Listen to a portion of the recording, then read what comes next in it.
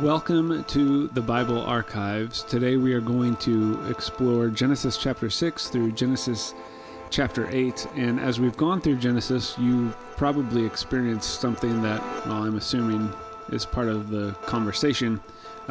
There's probably three types of listeners to this podcast. And it's the people who hear this stuff and go, wow, I never knew that before. And then there's the people who listen and go, yeah, I kind of didn't know that. It's cool to see that get fleshed out. And then there's the people who listen to this and go, nice try, but you missed a bunch. So whatever category you fall into, there's still something you can gain from this, even if it's just testing what you already know and loving the fact that you know more than us. We are simply pretending to be experts for a couple moments, and then we go back to our regular lives. So we don't have the consensus on everything about Genesis, but we are trying. So if you do know stuff that we missed, or information that we didn't quite bring up, it could be that we just cut that, but it could be that we don't know, and we'd love to continue to flesh out the library of our understanding of the text.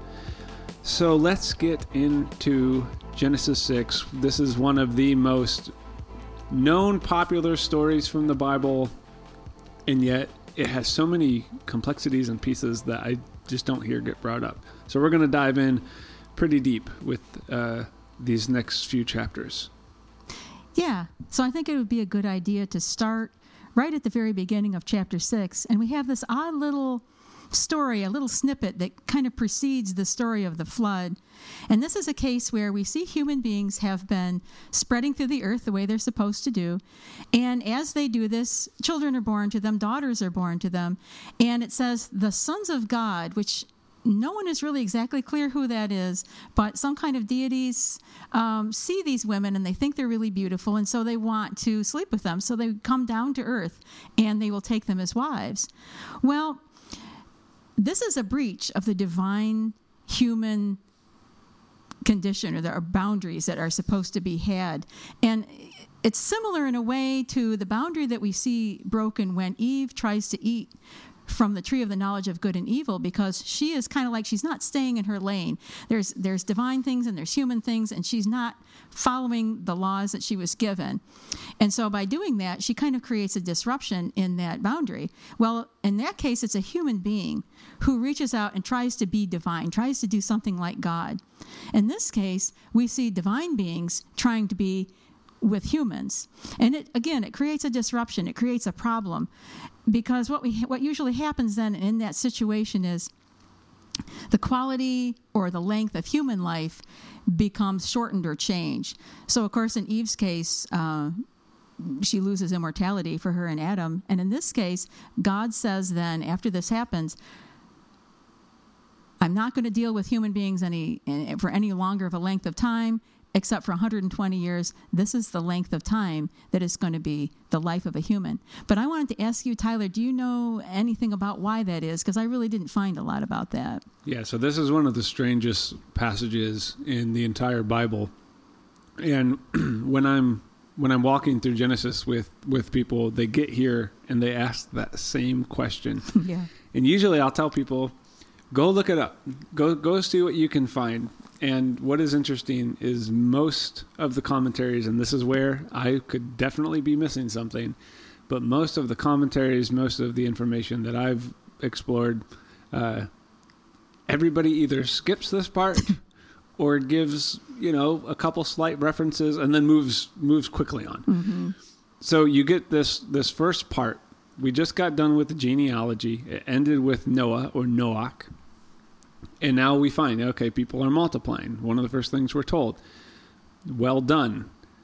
They're also multiplying on the face of the ground. So there's that relationship with the ground. So things are going good so far. And that little introduction there helps connect what's about to happen with what's been going on in the narrative so far. And then you get this strange passage. You get the daughters, you got the sons of God. They take them as wives. Then their lifespan's limited. Mm-hmm. And I do think you got to hold on to that part. Then you also get this weird reference to the Nephilim being on the earth. And when the sons of God went into the daughters of humans and bore children, and then we're told these were the heroes of old, warriors of renown. And you don't often get language like that in the text. So, yeah, who are these sons of God and Nephilim? And specifically, what makes them different from the daughters of humans? And then, why does this lead to a limiting of lifespan? And eventually, why does this lead to the flood? And all this can get real sci-fi real quick. Yeah. And I'm not interested in that. All right. So the first thing I would say is that this seems to be a polemic against particular narratives. And there's lots of theories and rabbit holes that we can entertain.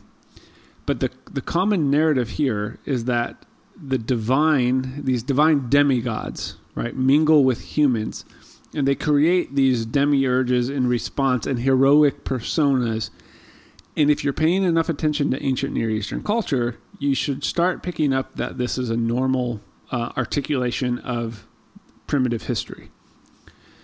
In Genesis, however, they are simply offshoots of the creator God of Israel.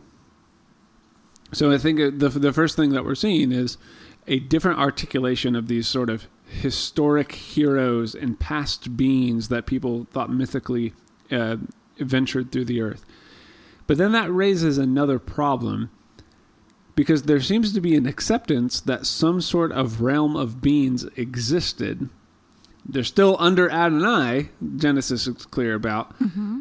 But is this giving credence to, there's a little bit of a complication with monotheism, which you're going to see this again in Genesis. So it's not an abnormal thing to see. The narrative, however, appears to want to show Adonai's power over these beings, to separate them, right? Okay. That the common celestial perspective of ancient Near Eastern culture is getting disturbed and disrupted by Israel's God. And just separating those perceived beings that are, let's be honest, are still part of the common cultural framework of the ancient people. Right. And Genesis goes, it doesn't quite work like that. It actually is like this. We'd like for it to say, and none of those things existed. There's no Nephilim. There's no demiurge sons of God. Well, it doesn't say that. It accepts their existence, but make sure to say, don't give them as much power as you culturally do. And this also appears to be a problem because the celestial perspective would be hedging into the problem of Genesis 3, which is also immortality. Okay. Right? Because these heroes of old, the primitive demiurge kind of beings, and that ancient perspective, if they exist, and we're going to see this as the flood story goes on, there's this question of immortality that's brought up, but Genesis 3 already handled that. It already gave us an etiology for that situation. But this was a major theme in ancient Near Eastern literature. So such offspring of human and demiurge would therefore, they're supposed to have a immortal nature to them, right? Okay. If the daughters of humans and the sons of God and the Nephilim are procreating, these humans, as we see in a lot of ancient mythology, would have a divine human component to them that's intermixed. Sure. Right? You think of like a Hercules character or something like that. Of, yeah. Right? They were actually pretty common, those kind of. And so, again, it accepts that depiction where we would want it to say that's not even real. Well, no, it accepts that depiction, but the emphasis of Genesis here is God limits the lifespan. He reverses that attempt to overextend, that push for immortality, that push to be like a demigod. And I think the lifespan thing is included just to say, yeah, no, that's not a thing. Okay. That's out. So on one hand, this is a polemic against the common myths of the culture. Mm-hmm. And you get this emphasis of God's spirit and essence and force of life is different from everything else, including these heroic demigods that people talk about. On the other hand, I think this is an attempt to give an explanation for why people don't live as long as these supposed heroes of old. So that's what I think is going on with that really strange thing there. That was a bit of a jaunt myself, but that's how I admit that for the monotheistic perspective, there's going to be some problems there. You're giving up some ground, but I also understand why a narrative such as Genesis would want to address those issues and try to show that the God of Israel is more powerful, et cetera, than all of these and is in control. And that's going to be really important then for the flood narrative that comes. And in my opinion, all of that stuff is superseded by the inclusion of a very particular word, which is flesh. And that word flesh is going to come up again and again throughout Genesis 6, 7, and 8. Okay. So that's what I see is going on there. From there, the fleshness issue comes up. And the next thing we read is that this multiplying population, they've caused a problem, right? And the problem that we're going to see, because it'd be easy to go, that first section and the flood, how are they connected? Yeah. Well, the problem that's going to happen is one that we saw hinted at just now, and it's the same problem that we saw hinted at in Genesis 4.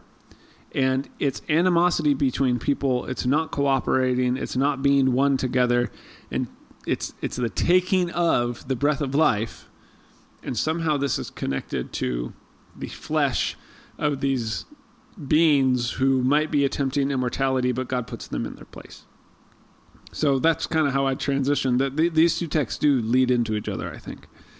Okay, yeah, it almost seems to me that when I read it, it's as if the Bible writer was taking those stories about those heroes and God men and saying, this is partly why the earth became to the point where humans, every thought in their mind was bad all the time. That it's because these men were violent and because this was causing this problem. And it's almost kind of like he was saying, knowing these stories, having this part of your culture creates the violence in human beings. So it's almost kind of, you could say, sometimes people think, well, violent video games or whatever cause problems in society. Hearing these stories and knowing these stories about these heroes and these gods might lead people to, again, like you said, try to overextend a little bit their thoughts. Just read that first part of Genesis 6 and then transition into the flood through the lens of Genesis 3, Genesis 4.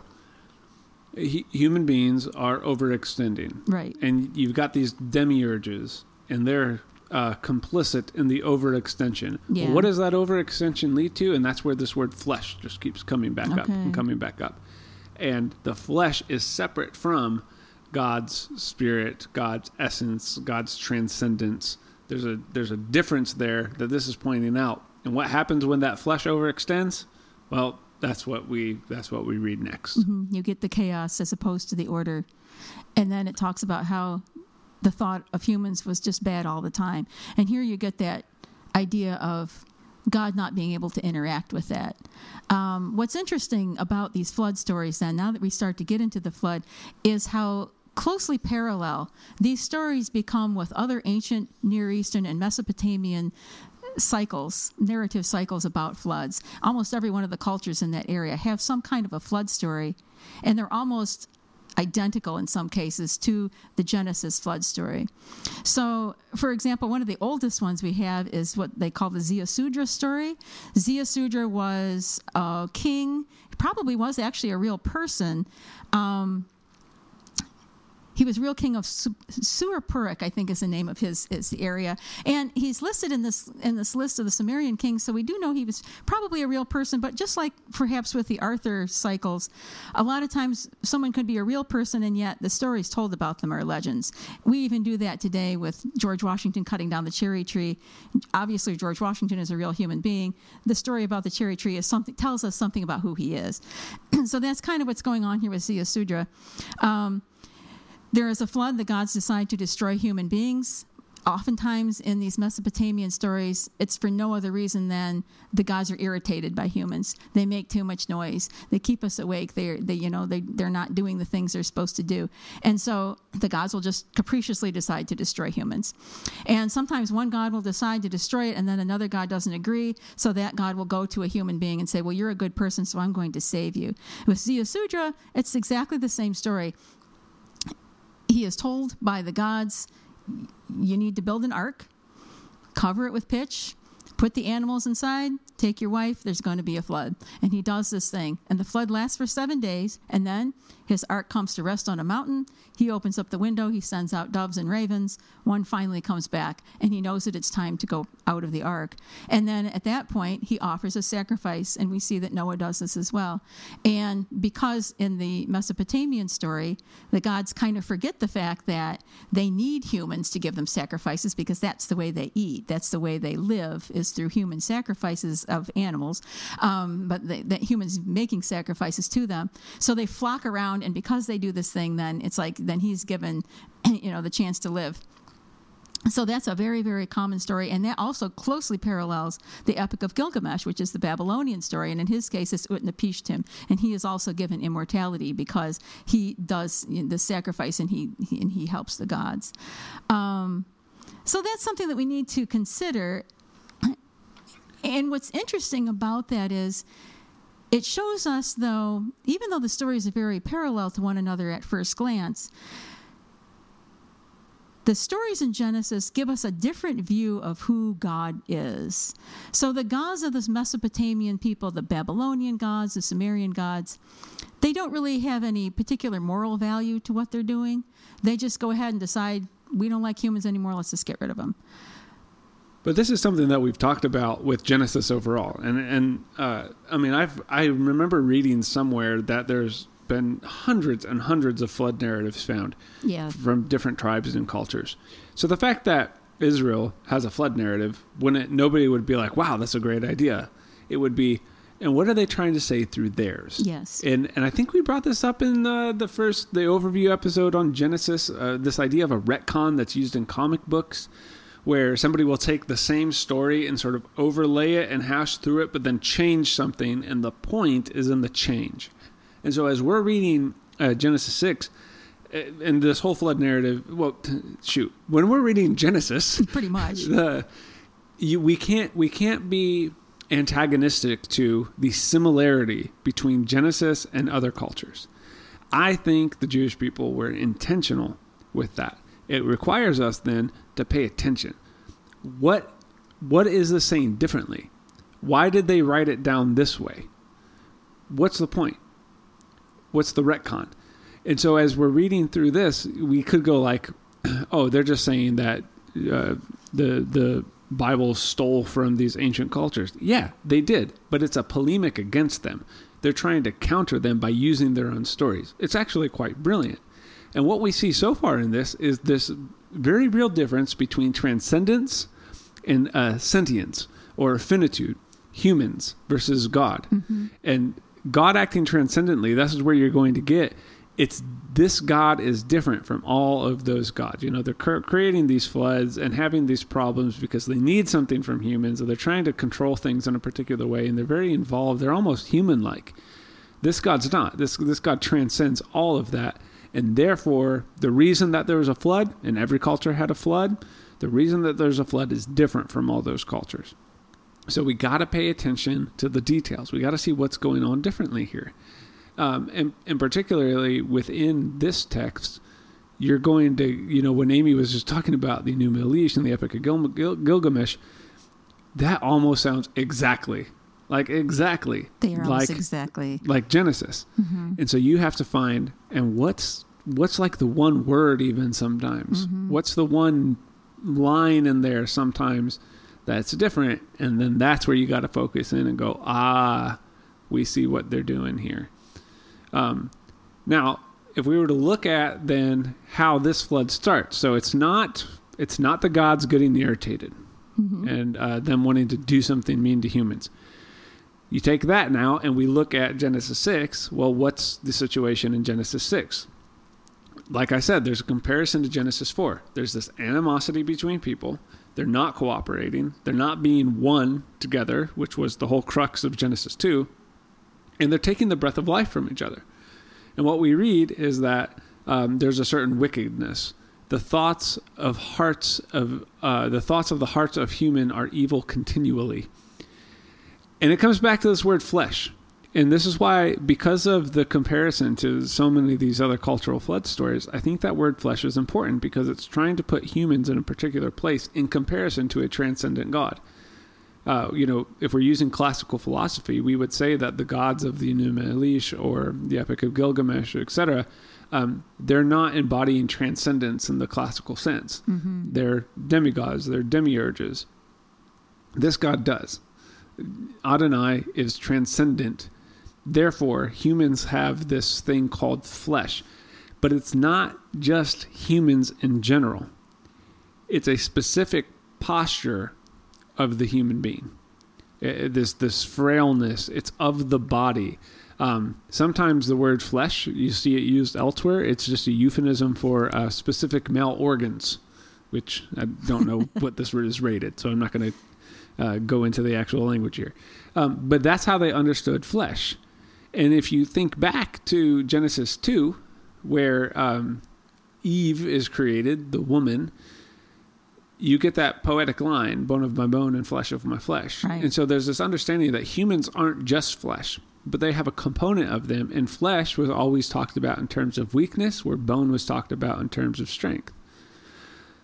So as we get to this part of the flood narrative, you have this disposition of created beings moving towards a specific end. And we might infer that this is the same problem of Genesis 3. Such knowledge and knowing makes possible what we're seeing here. Like, I think back to Genesis 3 and I go, is this why they cover their flesh under the circumstances of what happened after they ate? They had a certain knowing, a certain knowledge, and what do? They covered their flesh. Right. Yeah. And now here we are, and the flesh is causing similar problems. Does it all go back to that sort of knowing? Is this one of the predicaments that they've put themselves in? But most importantly, the disposition is overtly obvious in human interaction with one another, and Genesis 6 is very clear, and with creation. Now, one thing I find really interesting is you get very anthropomorphic language about God. You do, yes. In this chapter, God is sorry that he made humans, which notice doesn't say sorry that he made all of creation, only humans. Doesn't say much, does it? And he's going to blot them all out, and that does include even creation, and that's going to bring up something that we'll see a little bit later as well. And the other stories that we have about these deities are also very anthropomorphic, right? They're irritated, they're frustrated, they're upset, they're empathizing with some humans if they don't like the other gods, and they're fighting amongst themselves. Here we have anthropomorphic language as well, and part of that is this is a particular source of writing that, same thing you saw with Genesis 2. You're getting that Adonai language, so the very Yahwistic source. Yeah, it's a Yahwistic source right here. It kind of switches back and forth quite a bit in this story. But that's the thing about Genesis 6 through 8 is you actually have to keep track. You really do. Of which source this is, and and the easiest way to do it, I think we said this in the overview, is which name they use for God. Yeah. But you're getting that here. And this brings up a theological concept that is fun to think about. And it's the idea of impassibility. So a God who is transcendent, but also immanent, which means God is absolute and different from human beings, but is also involved and present with human beings. That's transcendence and immanence. Okay. Impassibility is the idea of whether or not God can feel emotion.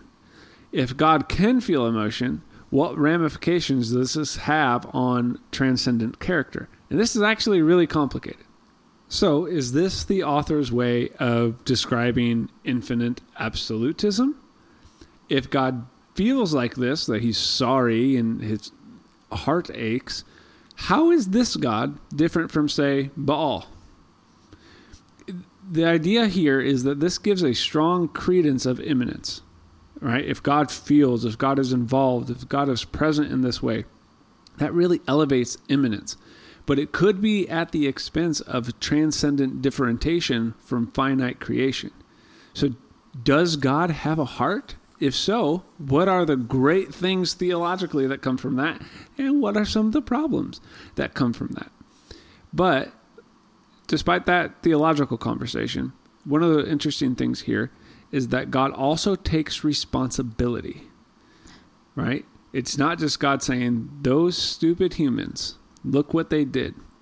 God says, look what the humans did, and now I have to act. And that, I think, is something that is different from the other stories. Yeah. The difference is a kind of a predictability. This is a God who is not capricious, not amoral. You know that if you interact with this God in the proper way, this God will respond to you in the way that can be expected. And it also says something about worshiping that God as a people. So if you have a sole unchallenged deity like this, who has a possible universal morality to them, then it's possible to create situations where there's a foundation of society. And if people interact with that in the wrong way, then that foundation can be destroyed. And it also makes it possible for God to have covenants with humans, as we will see later, because if you're a God whose will can be changed by some other force or some other God, you can't set any kind of covenant or make any kind of promise. Yeah. Whereas this God, because of its transcendence, now God can interact with humans in that way that says, I have an eternal will that can be kept. I can keep promises to you. I'm predictable and I'm reliable in that sense. Yeah, and this gets into the conversation on, like, can this God be known? Yeah. And this God can be known. There's right. still a transcendent mystery. And yes, I also get frustrated with Christians who go, oh, we don't know the answer to that because God hasn't shown us. Well, it's not so much that God hasn't shown us. God is, at least here what we see in Genesis, and kind of what I would argue we see in general, is that God is very knowable. Mm-hmm. And that's what sets this God apart from the plethora of deities that are rampant in other cultures. Sure. And that's what they're trying to do here. I also can't hesitate to think of that impassibility question and how God takes responsibility. And it's almost this like, well, this is what they decided to do. And think back to Genesis 1 and the moment where God recoughs. You think back to what we talked about in that chapter, in that episode, God recoughs. There's this moment where God stops and pauses, this sort of sacred pause before creation is made. And some of the rabbis talk about the reason God does that is because God knows what's going to happen. And and maybe not in an omniscient way like Christians talk about today, God knows what could potentially go wrong here. And now here we are in Genesis 6, and it seems like God's saying, yep, it happened. Yeah. And all this so far, this sets the stage for the next part of the narrative where we get introduced to Noah. Well, I think here we could let's stop and make an outline then of Genesis chapter 6. It starts out with people being violent, as we were talking about before. And we have noticed throughout this that there is kind of a pattern that is followed, which is how we know these stories are somewhat connected to one another. We see a negative action. In this case, it's the people being violent. Back earlier in Genesis 3, then we saw where Adam and Eve ate from the tree of the knowledge of good and evil. So that's a negative action. And this creates a divine reaction. And this, in chapter 6 here, it's because Yahweh shows himself to be angry and disappointed in human beings. So that's the divine reaction to that negative action of the human beings. And again, notice it's not a moral issue. It is a moral issue. It's not because humans are just annoying, but it's because they have created a situation which God has trouble interacting with. But in this story, we have this righteous person, Noah. He's first mentioned to us at the end of chapter 5. And we see then Noah again. At this point now, God tells Noah to build the ark. And he has very exacting dimensions to how it should be built. And he has very exacting explanations about how Noah is supposed to bring 2 of every animal onto the ark, food for himself, and then his wife and his sons and their wives. So we see then the consequence of this as we get the 40-day flood. So we have the negative action, human beings are violent, divine reaction, God is disappointed. Now the consequence to that disappointment or to that divine reaction is that we have the flood.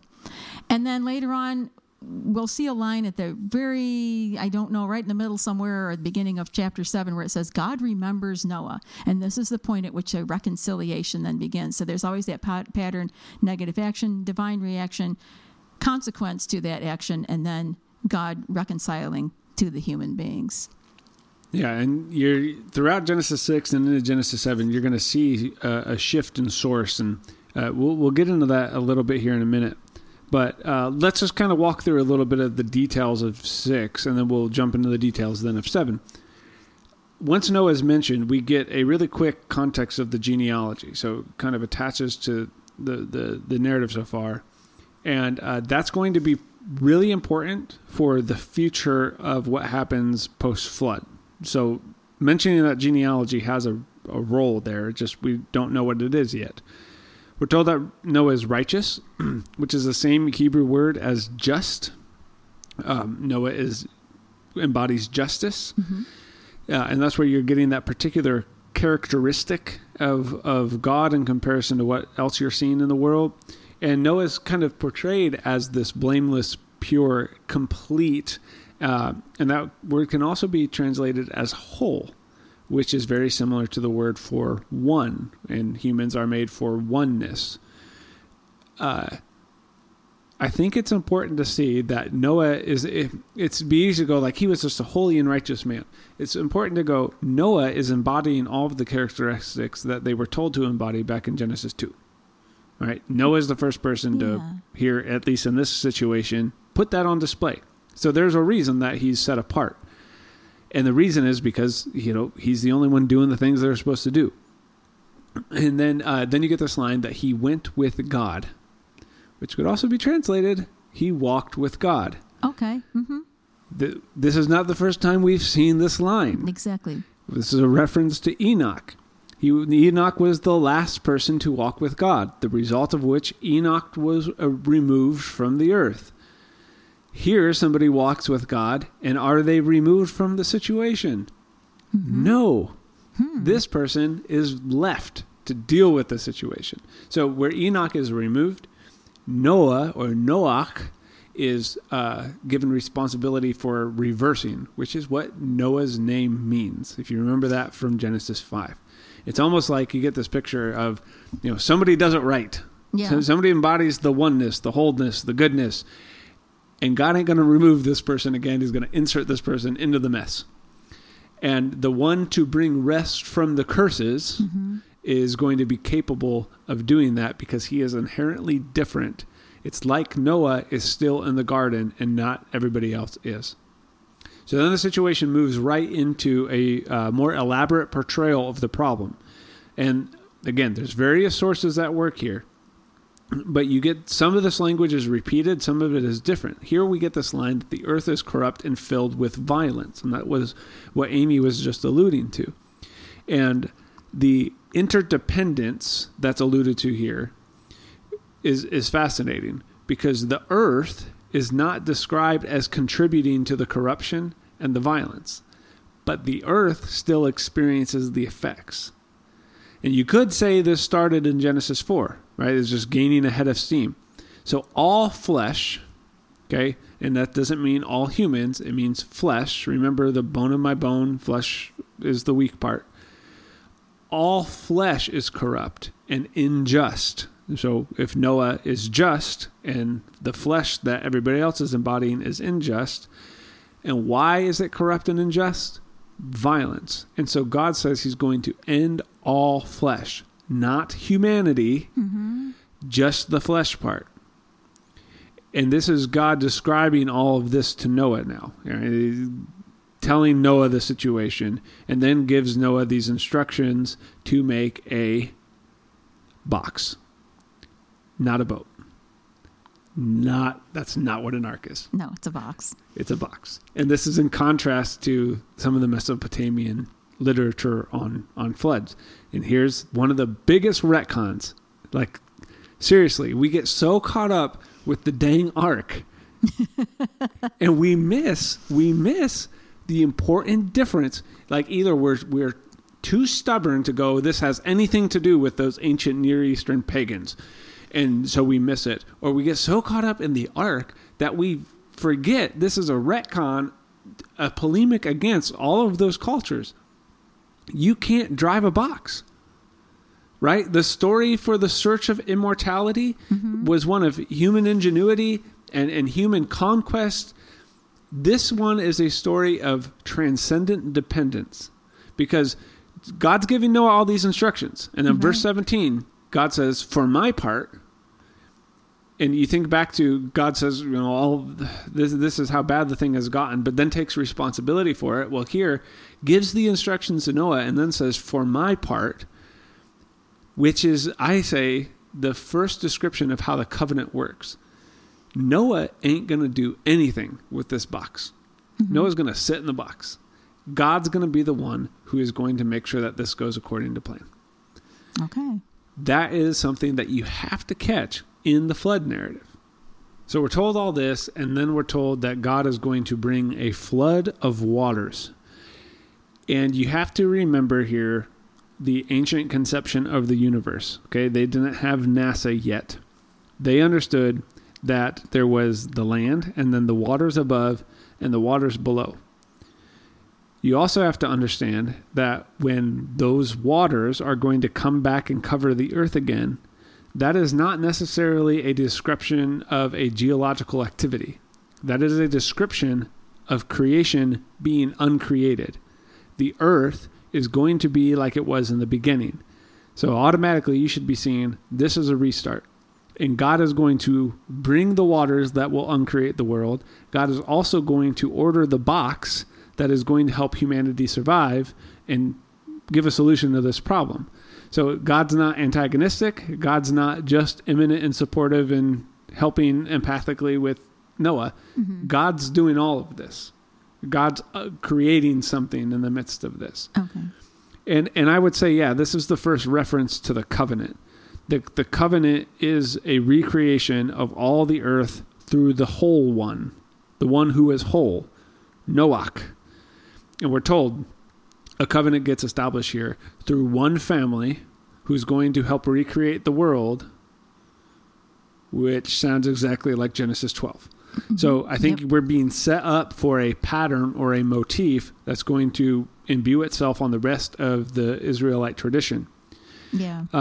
And notice here too, creation is also included at the end of this chapter. Yes, creation is part of this. Mm-hmm. And it uses almost exact language as Genesis 1 and how it discusses how creation is involved within this situation. But this is where you got to see it's a box, and this is an uncreation. So then we got to go, all right, so what happens next? And that takes us into Genesis chapter 7.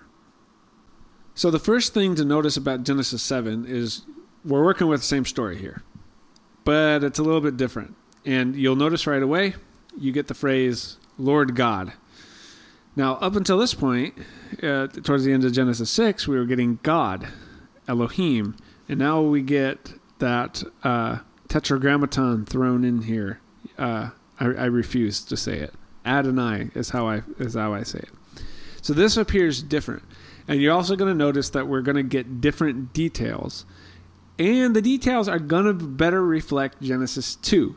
And this is what we've been talking about with the sources go back and forth. A lot of the text so far in Genesis, you could almost attribute an entire chapter to an entire source. Now, the sources are interspersing themselves throughout the chapters, and it gets a little bit more complicated. And if you're not willing to acknowledge that, you're left with some difficult math and coming up with weird theories trying to explain this.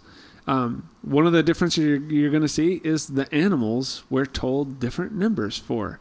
We're told that the duration of this event is different. And so you can go ahead and try to resolve them. And you know what? Have fun. Or you can see the beauty of composition and the emphasis that these different details offer. But that's one of the problems that we're going to have with Genesis 7.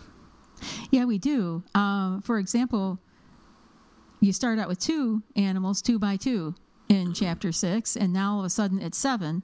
And why is that? Well, probably because if this was about clean and unclean animals, well, that idea really didn't come along until later. But if they need to have so many clean animals because we'll see then in chapter 9, Noah makes a sacrifice when he gets out of the ark. Well, if he makes a sacrifice and there's only 2 animals, what's going to happen? So they need those clean animals to make that sacrifice. But it's looking forward to the people who wrote this section of it would have been looking forward to perhaps the book of Leviticus, which would have been a priestly source, although I think this is Yahweh's source, isn't it? Yeah, but some priestly characteristics are imbued within it. It gets really interwoven, so it's almost hard to separate the two, which is kind of unique and really brilliant when you think about the way they edited this and put these two sources together. But they would have been looking forward to more some of those rituals and some of those sacrificial laws in order to make the story do what it's supposed to do, present the ideas that it's supposed to present. Yeah, and if you ask the question, well, why would they change the number of animals? You have to ask a different question. What's the significance of 2 animals of each kind? And what's the significance of 7 animals? And does that reflect the actual author and source and the agenda that they have for how they're describing Israel? Yeah. So if the same group that wrote Genesis 1 is writing this part about 7 animals, well, where have you seen 7 before? Is there a certain completeness, a certain holiness to that number of animals as a new creation is about to start? If you're looking at 2 animals and the role that plays within Genesis 2 and how the human beings are supposed to help the created species continue to multiply and produce and do what they're supposed to do on the earth, well, you need at least 2. So I'm just one. I don't care about the discrepancies. I don't look at it as people go like, see, the Bible's false. I go, you're not reading literature very well. And the people who get too caught up in trying to mitigate the differences, so why are you working so hard at not paying attention to what the story's saying? Yeah. Mm-hmm. I think there's that's a my larger take arc on here. it. But Definitely. Now from here, I just want to hit on a couple details because, again, the narrative here of Genesis 7, I would say Genesis 7 is a relatively skipped chapter of the Bible just because, like, we get into the flood, Genesis 6, and it's very exciting and a lot of rich details, and we get to 7, and you're like, oh, it's the same thing. I wonder what's going to happen next. And we skip ahead a little bit. And that's kind of the way it is with Genesis 7, but there are some details worth paying attention to. First is the use of the word 40. Which this one hasn't come up yet. But numbers in Jewish imagination, so important. 40 is one of those numbers. Mm-hmm. And 40 is going to come up again for Israel coming out of Exodus, or out of Egypt in the Exodus. And 40, the best way to explain it is 40 is a Jewish way of saying a very long time. Right, yeah. And to compare the situation of the flood, which is a restart of creation, to the Exodus narrative, which is another restart of creation, I think that is very intentional. That number is important.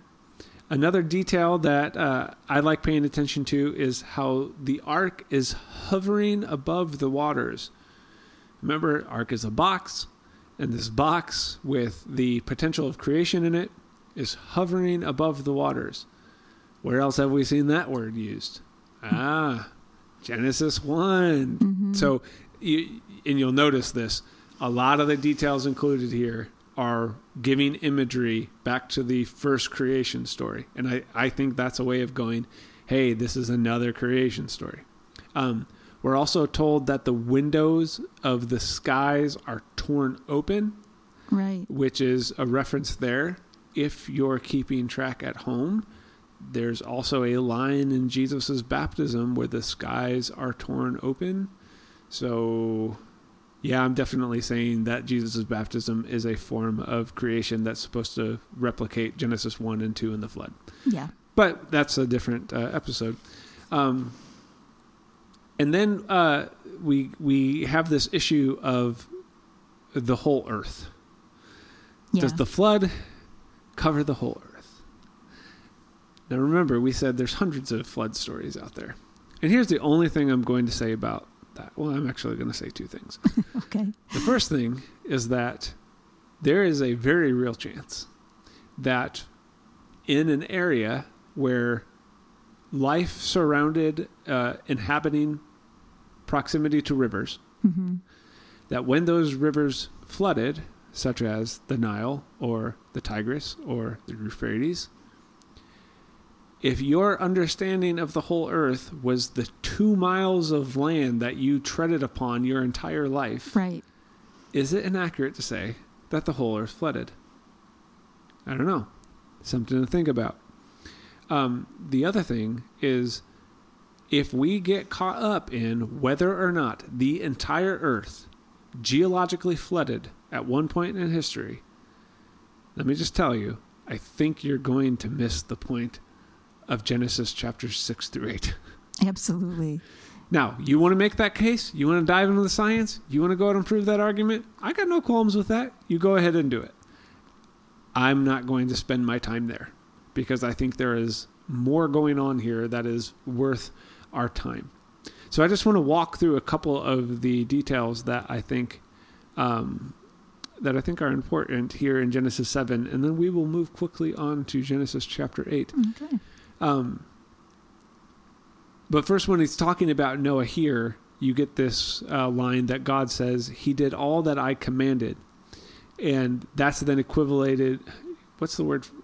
Equivalated? That's not a word. No, it's... I don't know. I'm not sure what you're looking for. It leads to his righteousness. I'm not as good with words as people think. It's an equivalent to. Yeah, it's an equivalence to, perhaps. So a person finally listens to God and does life accordingly, which is what the garden was all about. So Noah's living like he's still in the garden. So you see that in 6. You're seeing that again in 7. Verse 4 in chapter 7, a way we might, translate this is, remember when I made everything from the Adamah, because the Adamah makes the Adam.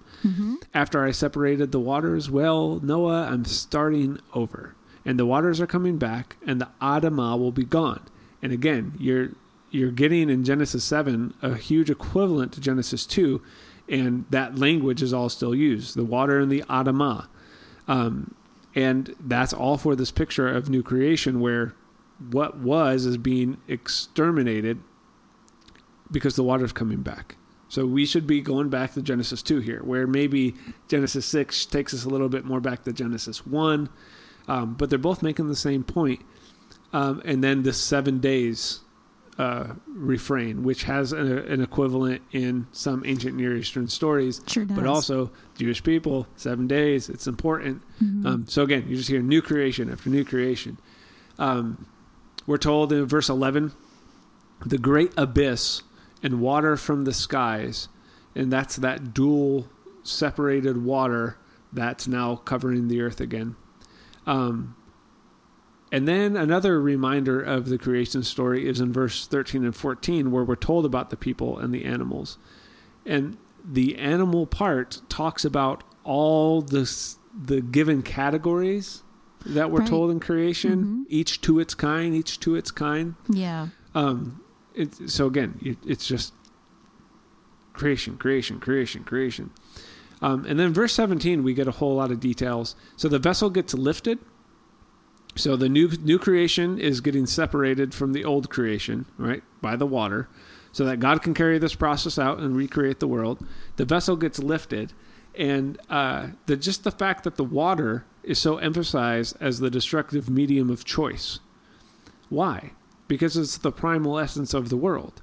And I think what you get here, once that water covers, we want to get caught up in, it rained a lot, and here's how the water came up from the ground, and we want to get caught up in that the flood itself, which there's not really a Hebrew word here for flood. It's all about water covering the earth. Right. Okay. So maybe we should just change the name of the story. We call it the flood story. Yeah. We should change the name of the story. What do you think we should change it to? Something like the second creation. Yeah, maybe like the recreation. Recreation story. I don't know. Creation part 2. I don't know. 2.0.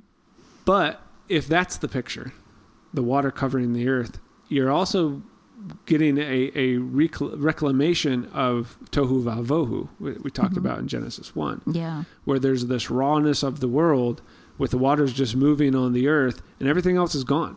So there's the darkness and, birds having no place to land. Within the tohu vavohu, you can see the process, but this is where I want to bring that impassibility conversation back. You can kind of feel God's pain within this. Okay. You know, imagine what that would be like, of the amount of people who are dead, the carcasses floating about. Like, it wasn't like pristine Jamaican water here. No. It's that tohu vavohu water. And I think we often look at this as, you know, God's punishing the people. But God's actually restoring something.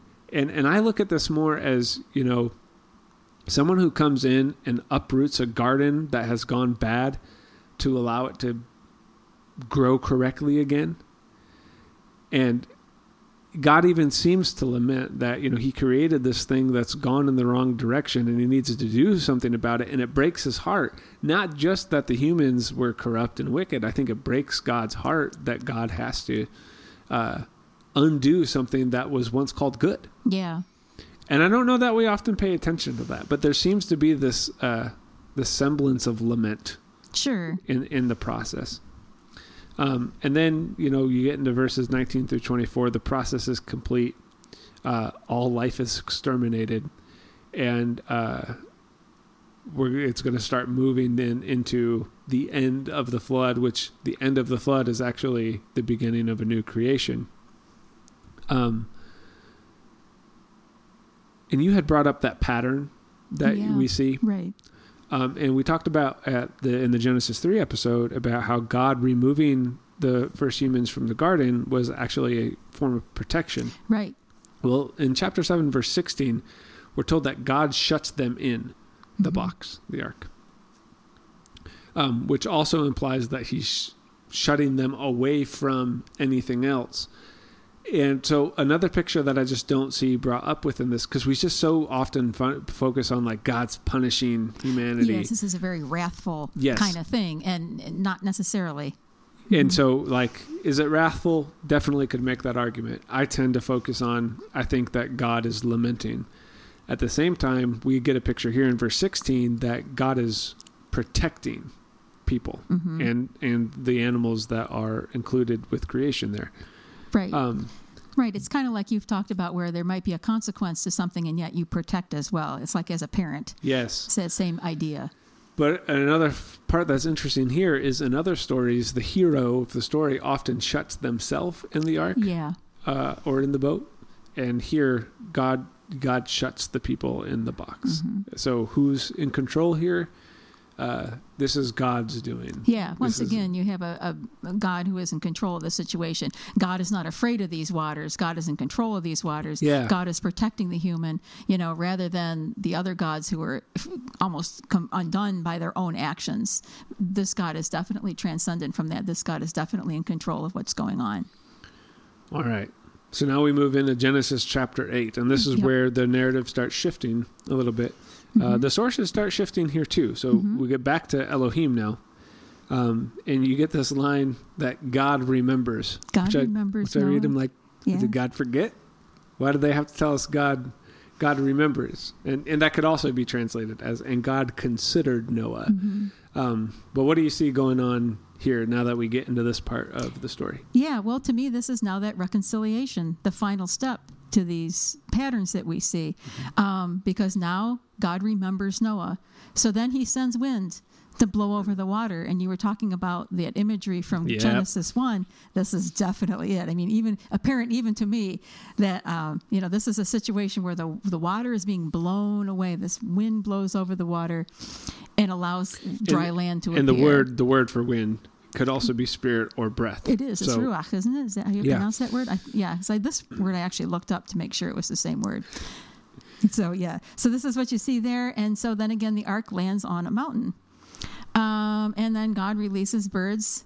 This happens in a lot of the other stories as well. But releasing the birds to find out if there's land. I don't know if there's any significance to the birds. Is there? I see a look on Tyler's face. So please tell us, Tyler, what's going on here? Well, we got to back up a little bit. Okay. So the water ends. We're told that the water stops coming. Right. And then it begins to recede. But it's not done yet. So there's going to be a process here. Right. Which it's another that's 40 how days. Genesis 1 and Genesis 2 happen. Mm-hmm. If I'm not being clear enough, this is another creation story. Exactly. Okay. And land begins to appear. So, again, here's where you want to get caught in the formal details. You want to use this to disprove the legitimacy of the Bible, or you want to use this to find the actual location and build a replica, except you built a boat, not a box. You can do all that. And you can miss the very intention of the story. Yeah. Creation has been restarted. And if you miss this, you're going to miss the overwhelming theme of the rest of the Judeo-Christian narrative, which I'm looking at you, America. Anyways, don't try so hard to miss the point here. Because you can go look for the mountain called Ararat. Mm-hmm. I know people have done this. Oh, they've tried. Oh, yeah. Mm-hmm. Good luck. Claims have been made, but good luck. they never pan You out. know why it's good luck? Because Ararat is just a Hebrew word which means the curse reversed. I didn't know that. That's Yeah. awesome. I don't understand. Just read the text. Where did Noah land the boat? The place where the curse was reversed. That's all that is. Let it be that. Because that's more beautiful than finding a specific mountain. For sure. Why it would we is. not pay attention to those details? Anyways, the birds. Okay, so you get a raven, a dark bird. Because the word's not actually raven. It's more a general species of a swarming bird. Okay. Crow might actually be better here. Mm-hmm. But the raven is sent, and we find out that the waters are beginning to dry up, but they're still present. Mm-hmm. And then a dove is used. And a dove, again, translations hard here, light bird, gentle bird, also feeble bird. Okay. So these are more two general categories of birds than specific birds we associate them with. Right. And that's fine. So there's still water. Dove waits 7 days. Mm-hmm. Hint, hint. Returns with an olive branch. And then another 7 days. Mm-hmm. So you get 2 sets of 7 days with a dove and an olive branch. And this is where everybody said, please turn your Bibles to the book of Leviticus. Because this is all Levitical imagery here. And I think that's really important. So you got the Levitical imagery, and you've got the 2 sets of 7 days. So the first creation in Genesis 1, remember this is Elohim being used here. Right. So Genesis 1, how long did that take? 7 days. So now you have 7 days. Let's stop. And then another 7 days. And now it's good. What just happened? A new creation. New creation. Now the dove is going to be really important for the sacrificial system in the general masses of Israel for the next however many years. Okay. They're going to be really important. The olive branch, olives, becomes not only an economic staple of Israel, but the actual olive oil that is used within Israel's sacrificial system is really important. So I think that's where that comes in.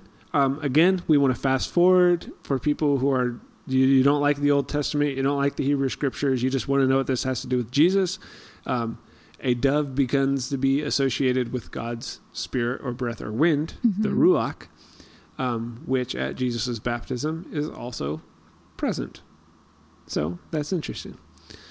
But here's the biggest thing that I think is important with the birds. Okay. Which has nothing to do with birds. It's a word that appears 4 times in this chapter and doesn't appear that often in the Torah, or especially Genesis. Okay. It's the word shuv, which the phrase that people are more familiar with that word is teshuva. I'm looking at Amy, seeing if she's looking she's at me, and picking. I'm still shaking my head. Teshuva. It means repent. Oh. So if Jesus was speaking Hebrew, he's probably speaking Aramaic, but using the historical Hebrew, and he would say, Teshuva, for the kingdom of God is near. That's the word repent. And that's a word that's used for Israel when they're told about the blessings and the curses, and if they're going to choose exile, and repent and return is shuv. And the dove specifically, shuvs, again, and again and again and again. Now, we could repent. There's good preaching material there, I'm sure, and we could come up with different hermeneutical approaches to that word being used. I do think it is a good indicator of the nature of what's going on here, because that idea, especially within the book Deuteronomy, and going into the Deuteronomistic history from there on out, you're gonna get that phrase a lot. That's what I think is most important about the birds. This is brilliant, Tyler, because the birds appear in all those Mesopotamian stories. They never shove. But what do the Bible writers do? They take that simple imagery, of there was a raven, there was a dove, these birds, and one used a swallow, so it was like they're different birds, and it's like not a big part of the story, perhaps just incidental. And here they take it and they say, no, this is important. This symbolism is important. They embed to our it with future. imagery. Yeah, this is about us and our identity. And that's where you have to start with. Look, they're copying this story, but then they're changing things. Yeah. Pay attention to what they're changing. Right. It'll unleash the whole thing. Now, we've been getting very explicit dates throughout this. Like, it'll reference like the first month, this month, and this date of this. Yeah, I wondered about that. And right here in the story in Genesis 8, you get a really important one. In the 601st year, on the first month of the first day. And that means that this is a new year, which better translated would mean a new cycle. Okay. So here, creation has been restarted. The waters have parted and the land forms. Creation's here again. And it also at that time starts a new cycle. So it's not huge for interpreting the text, I don't think. But I do think it's an important detail to just notice and appreciate. Yeah. And this is where we're told that the earth was dry. Okay. And then, we talked about flesh. Every living thing of flesh comes up. So we can't say flesh is negative. Mm-hmm. We can't create that dichotomy. Here, the flesh is talked about as being part of the new creation. So God doesn't remove the flesh. You could say restarts the flesh. Okay. And they're told, be fruitful and multiply and fill the earth. So just think about the picture of Genesis 8. Mm-hmm. Just the whole thing, again, the waters cover the earth. Yep. Waters recede, land appears. There's creation. Birds are talked about, plants, animals. Mm-hmm. And then you get the mention of humans and flesh. And then they're told to be fruitful and multiply and fill the earth. This is all... I'm sick of saying it. It's a creation story. It definitely is. But if we have to emphasize this flesh part, because you're going to get a lot of language from Paul later in the epistles about the flesh. Okay. And in Christian nomenclature, flesh has become this way of talking about like terrible things. Isn't it sort of a Greek philosophy creeping in? Yeah, I think so. We don't need to go there right, but no, but yeah. But the flesh can be bad, but the flesh itself is not bad. And we have to be careful about that. The flesh is talked about. It's this finite, limited component of human nature. It's the part of us that is at risk of doing immensely wrong things. It also has all of this potential. Mm-hmm. So you don't want to just get rid of the flesh, right? That's not the problem. It's what we do with it. And that's just a dichotomy and a dualism that we create a lot, where we go, oh, this thing is all bad. Be careful, right? So that flesh part makes its way back into the texture. And then you get a covenantal response at the end of Genesis 8. So is there anything I missed? Anything that you are like, hey, we need to go back? No, is this where Noah does the sacrifice at the end of chapter 8? Yeah. Builds an altar. He builds the altar, and, and again, that's one of those places that it's definitely a different kind of sacrifice than was offered in the other stories, because in this case, it's not something that God needs from Noah to do, but it's Noah offering that in thanksgiving of saying, look, I made it through. This is it. Yeah. And again, this is a God that is predictable, reliable, dependable, and whose will is going to last. It's not something that can be changed, so... Yeah, and the sacrifice itself is made in response to the covenant. Yeah. Okay. And it's every clean animal is mentioned. So that Levitical imagery is creeping back in. And this would technically be a burnt offering, which y'all just have to wait till Leviticus for that stuff. Yeah. But this is all very Levitical. It's not a way to appease this God. Right. It's a way to, like you said, offer thanksgiving, to connect with God, to approach the divine. So it's a very different disposition, I think. And you do get that pleasing odor reference, which is going to come up in Leviticus as well. And then God says that he's never again going to curse the ground because of humankind or destroy. Right. And I think this is a little bit of foreshadowing that will happen here with a similar situation soon. Because in all of this, not going to destroy, because the human, the Adam, and that's the word there. Right. So in Genesis 2, it was translating Adam as Adam, and now it's translating Adam as human. So I just want to make sure we're paying attention. It's the same word. Right.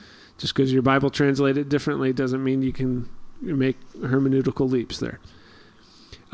Because the human heart, or the seat of thought, is evil. Right. So this is the first time we've seen this word, evil. Okay. It hasn't shown up yet in the Bible. And I don't know, all I'm going to say is evil and sin are different. So Genesis 4 and 5, we unpack that word sin. That's not what's being referred to here. And if I'm not mistaken, in Genesis 6 through 8, we don't get the word sin once. No. Do we? No, we don't. No, this is talked about. It may say that the heart is evil or bad or wicked, but never does it use the word sin. Yeah. And that's just, pay attention to those differences there. I hear a lot of people say the flood happened because of human sin, and it doesn't say that. It does talk about evil though, and those are different. And then we get a line about how God had said in his heart about the human heart, which is just lots of hearts going around here. But also that word heart that we've been talking about can be translated as imagination. Oh, okay. Or the human form or framework or purpose. And there is this emphasis here of a difference in the essence of a transcendent being versus a sentient being. Right. And then if we want to go back to the evil thing, the only thing I'd say about that is evil is intentional overextension, right? What's going to be called in Leviticus intentional sin. And there's a difference between missing the mark, like you're shooting an arrow and you miss the mark, versus like going to shoot an arrow and just randomly aiming somewhere and trying to hit somebody else. That's the difference between sin and evil, if that metaphor works at all. But I think the emphasis here is the human heart versus God's heart, that keeps coming up. They're different imaginations, and there's a clear difference, as we saw with Genesis 6 at the beginning, with that really strange passage. There's a difference between the transcendent and the sentient, the human, the limited, the finite. And that shows up again here. And God, the transcendent one, is not going to destroy the earth again because of the limitations of the human imagination. Right. That's how I translate. Yeah, it makes sense. Yeah, it's not necessarily a punishment. It's just, God is going to not change things. Yeah. Yeah, and this flood isn't caused by anything, but it's also something that human beings, it's not because of a change of heart. Humans don't deserve to get this recreation. It's just something that God does for them.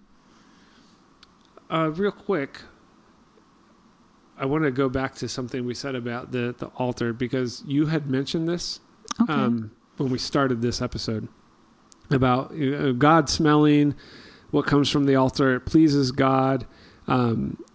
And it's once God sees this response from Noah that he confirms that everything is good, ready to move forward, seals the covenant. And this follows the exact pattern of ancient Near Eastern Mesopotamian flood narratives. Like it's right there. Sure. The sacrifice after the flood recede, their aroma pleases the gods. But this is where we see, this is what you were talking about. There's one major difference that I think the author is trying to make a point about. In those stories, the gods viscerally eat the sacrifice. Right. We get no mention of that here. So that's, again, pay attention to the details. What do the Jewish people leave out? The eating part. God doesn't eat the sacrifices like the other gods. God doesn't need the sacrifice. Right. The human does, and God enjoys it with the human. Right. So that's it ends with a slight reference to how now the cycles of the earth will endure, and it brings that up. But that is, we're not calling it the flood narrative. That is the second creation story. I love it. Which is, like we started by saying, this is one of the most popular stories. People know about this, and I hope we've at least made a case that maybe we don't know as much about it as we claim to. Now the next chapter, chapter 9, is sort of the denouement of the flood narrative. But chapter 9 introduces some brand new things that are going to set up the next part of the story. And we're almost to the end of the primitive history. And things are going to change here soon. So we're gonna leave chapter 9 as its own episode, because it's kind of set apart from 6 through 8, and it's not quite going on with Genesis 10 and 11. So that's what we'll do next time on the Bible Archives.